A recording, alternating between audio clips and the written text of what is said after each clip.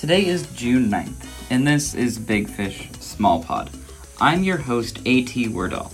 I'll use the next 10 minutes to catch you up to speed with all things Miami Marlins. So you're ready for today. Yesterday, the Marlins returned home after a trying road trip to face the Colorado Rockies for their 60th game of the season. A 2020 benchmark, if you will. Prior to the game, Kim Ng took some time to talk with the media. There's a full write-up on Fish Stripes so that you can hear from her directly. There's quite a lot you can discern about the organization based on her comments, so I certainly recommend checking out what she had to say. Along with the conversation, yesterday the Marlins announced that Braxton Garrett has been recalled, while Daniel Castano was placed on the 10-day IL. Last night, Pablo Lopez got the start against the Rockies offense, and he was able to really limit them across a career-high 8 innings pitched. He opened with a 3-pitch strikeout, going to his changeup early. In that first inning after the strikeout, Garrett Hampson followed with a double, and some small ball by the Rockies converted the run in the first. But Pablo was at no point shaken. He settled in, he had command.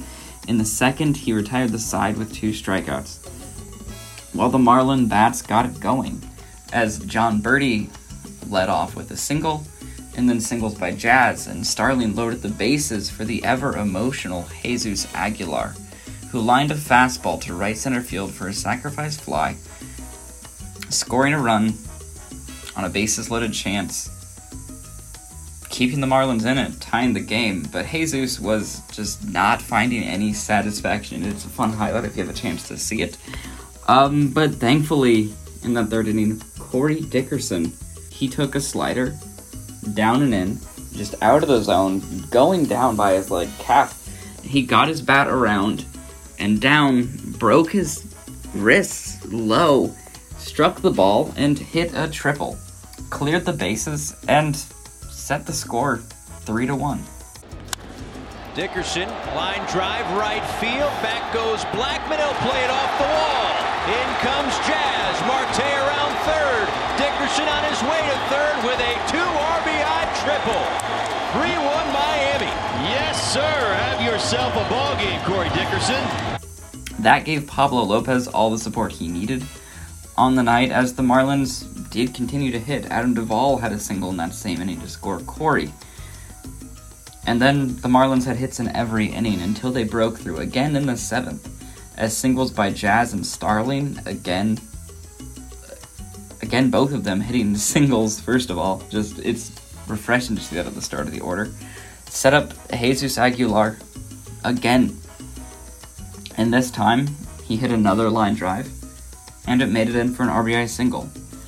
Adam Duvall came up again and came through again with 2 outs to put the Marlins up by the final score of 6-2. Pablo finished his 8 with 8 strikeouts, and the Marlins overall out-hit the Rockies 13-5 in their return to Lone Depot Park.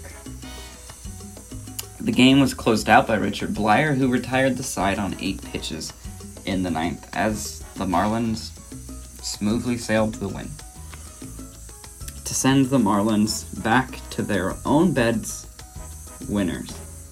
Also on the night, the farm system played a full slate. In Jacksonville, Sean Morimando got the start as he attempts to get back into the big league pitcher, and he got to work against the Baltimore Orioles AAA team. For 4 innings, he held the Tide scoreless, striking out Austin Hayes, you know him as an Oriole, twice. But in the 5th, Zach Jarrett took advantage, as a walk set him up to take a first pitch that was left down the middle out of the park for a 2-run home run, ending Sean's scoreless inning streak and giving the Tide the lead. The only offense for the Shrimp to that point was a Justin Twine sacrifice fly, and RBI singles by Bryson Bregman and Jesus Sanchez in the 5th kept the Shrimp ahead. But in the 6th, in his 3rd time through the order, and in what would be Austin Hayes' 3rd chance against Sean Morimando, he hit the first home run of his AAA assignment to tie the game. Then Chance Sisco singled, Tyler Nevin walked, as did Brett Cumberland, and Morimondo appeared to have reached his limit the third time through.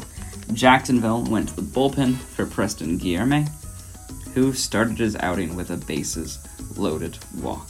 And that was basically it for the Shrimp. They loaded the bases in the 8th, but no other runs would score, as the Bats were quiet on the night with just 4 hits for the loss. In Pensacola, the offense lit it up. In the first, the Blue Wahoos batted it around. Peyton Burdick led off with a single, and he then stole second. He's a player that can do that. Mostly you think of him as a slugger.